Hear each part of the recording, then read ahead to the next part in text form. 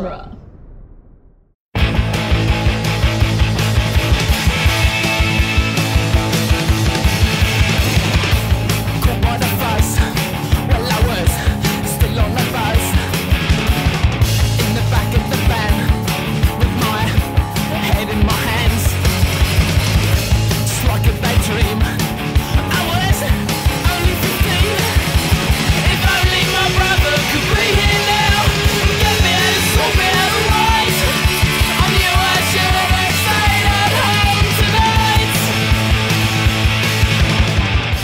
Welcome back to the Cornetto Minute, the daily podcast where we investigate the gunfights, car chases, and proper action of Hot Fuzz, 1 minute at a time. I'm Scott Corelli.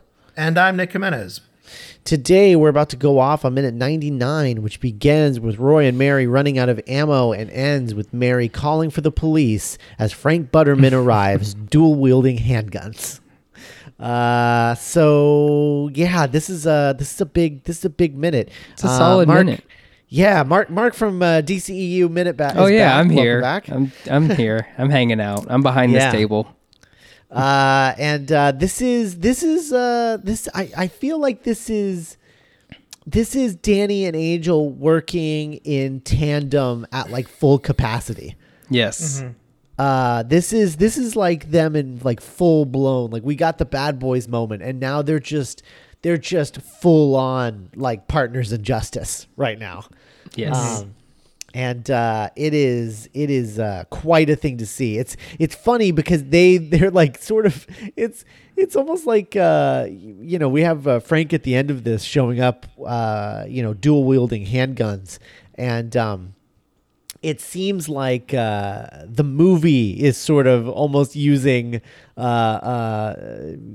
Danny and Angel as like the movie is dual wielding them, like it's just the way that they move here is so in tandem and like perfectly paired that it's this is the really minute impressive. that feels like a video game the most, and to me it does feel like there are like a video game where two characters would move as one.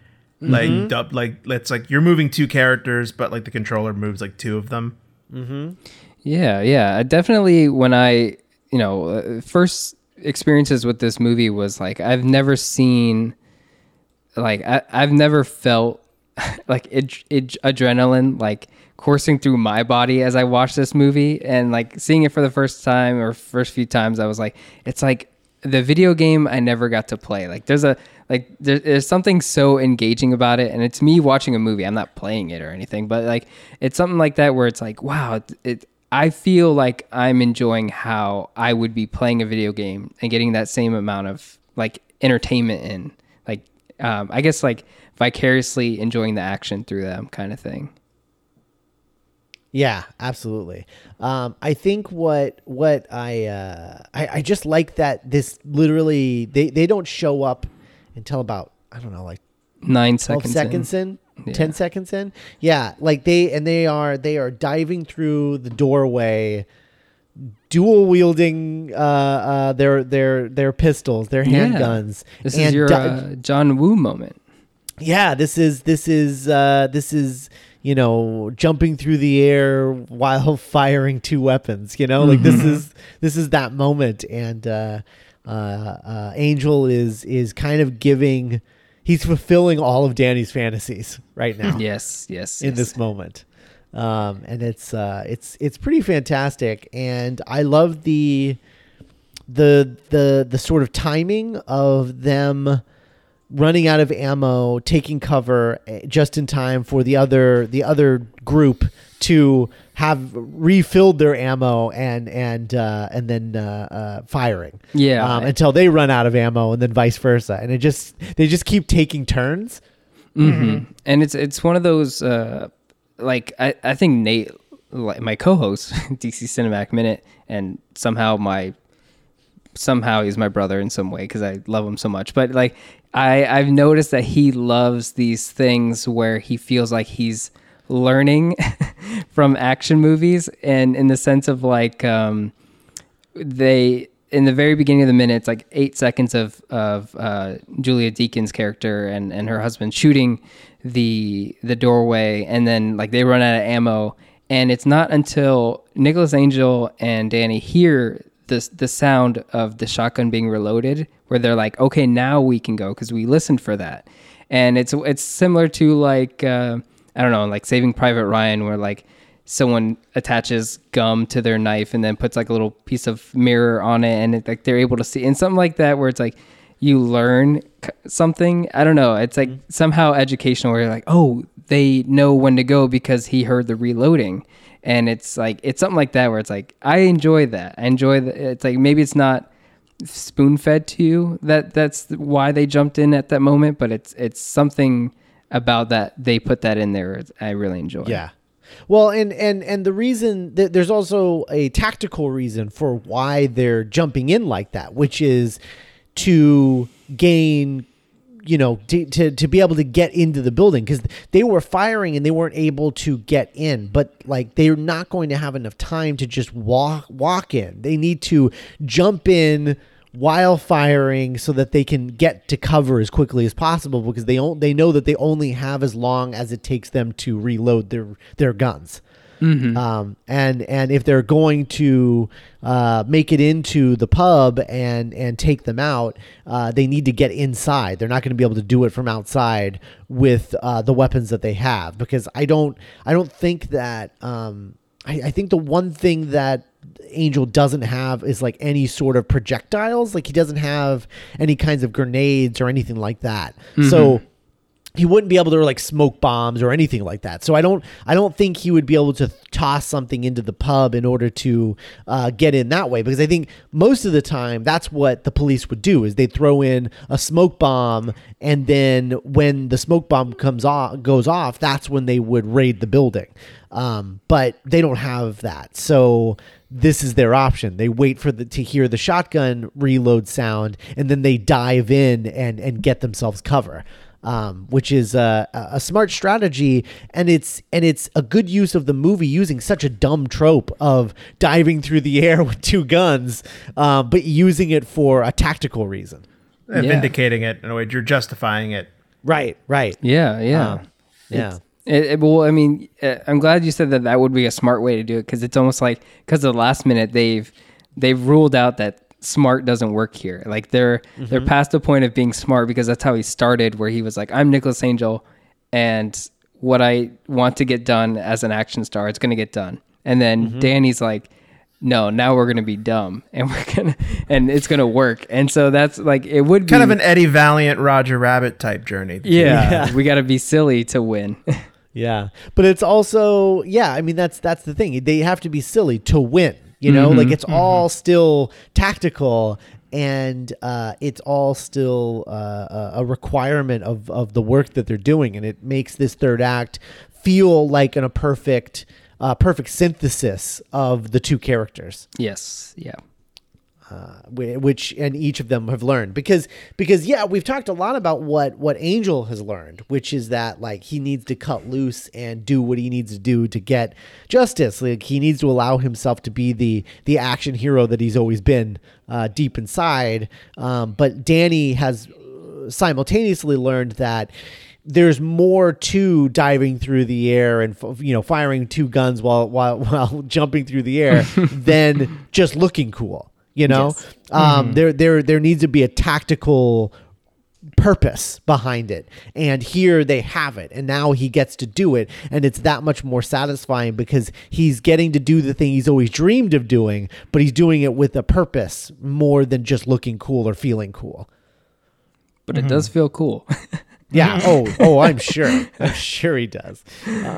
And I love the two of them popping up from behind the table and firing where Angel is standing and Danny is sort of crouching, and that sort of that look. I really like that. I like how that is sort of framed. Yeah.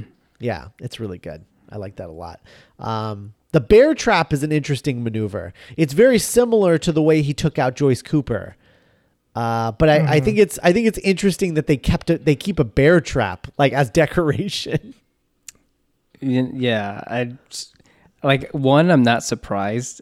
I don't Sure. know. It's just like one of those pub things where it's like, oh, you really just hung that on the wall? Okay, cool. Whatever you do. Yeah. It's so not surprising, but it kind of goes back to that sign that we noticed on the bar where it said 2 shooters for 1. And I was like, oh, they just take him out. And Julia Deacon's character is like, all right, I'm out. I'm just going to, like, she's not in the battle anymore. So it's almost like, I almost took that as like, oh yeah, 2 shooters for 1. You took out him and you got her as well. There you go. Yeah. Yeah. That's funny. Yeah, I mean, hanging that bear trap like up in your pub, I mean, it looks like a medieval torture device in that scenario where it's just hanging up on a wall. It doesn't appear like a bear trap until it clamps down on his head. And then you realize what it is. Though it's a pretty chill bear trap because that should have like borderline snapped his head clean off if it was a fully operational bear trap, because those things are dangerous, like hella dangerous. It's probably the most gruesome. I don't know. Yeah, it's hardcore. It has a weak spring. It seems like, because it looks like it just was enough to incapacitate him and not. It doesn't look like it seriously injured him in any way. Yeah, the teeth missed him somehow. yeah, that's what it appears like. But I love how extra Mary is of just screaming Roy's name and then screaming somebody call the police, which is that's one of those things where it's obviously like a dialogue gag that Wright and Pegg had thought up, and you know it's not a natural piece of dialogue, but it is kind of like funny because then the police immediately show up, but the police is led by a bad guy. Like they're and the fact that like Danny and Angel are also police. So like there's a lot going on with it, but I don't know that it completely works for me. Even though I do love hearing Julia Deakins like scream that line at the same time. So yeah.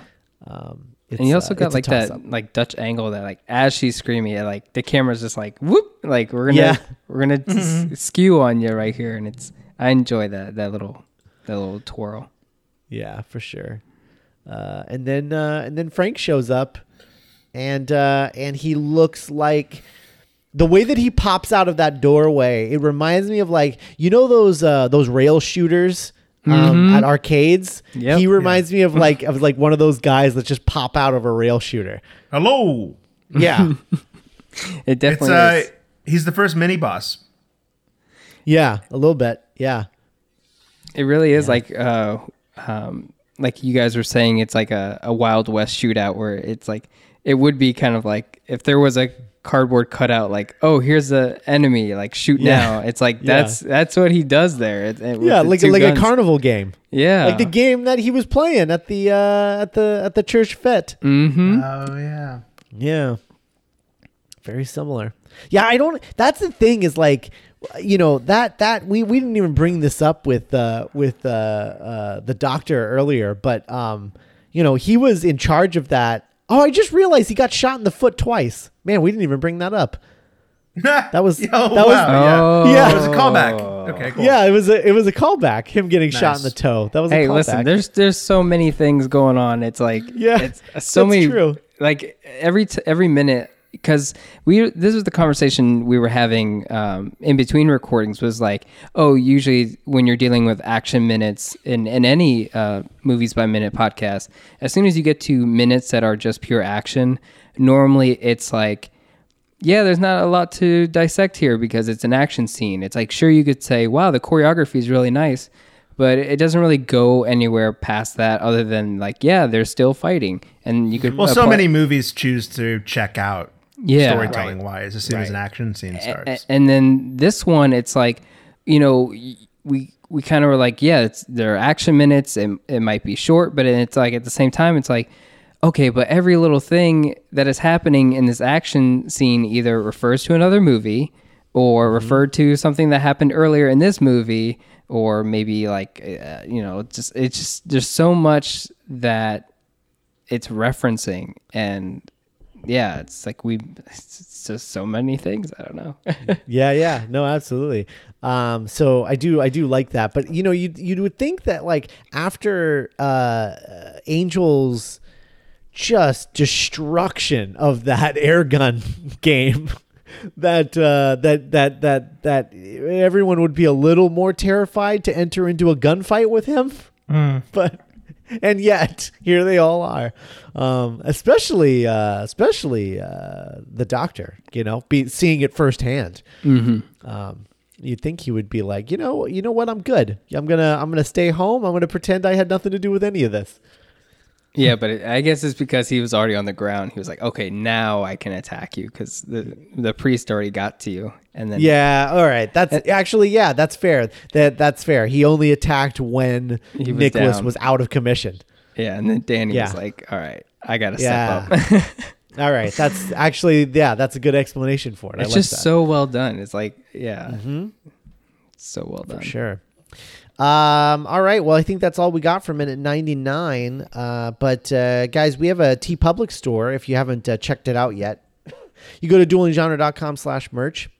That'll take you to our personal TeePublic store, but it'll also allow you to search all of TeePublic for anything that you'd want, and we get a cut of anything that you may buy. So, you know, even if you buy stuff from other Movies by Minute podcasts, you know, like if you have another Movies by Minute podcast that you listen to and you want to buy stuff from their TeePublic store, use our link and we'll both get money.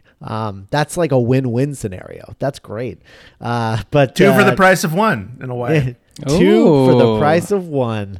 I like it. So that's duelinggenre.com/merch. And we'll be back tomorrow with minute 100 for the greater good. The greater good.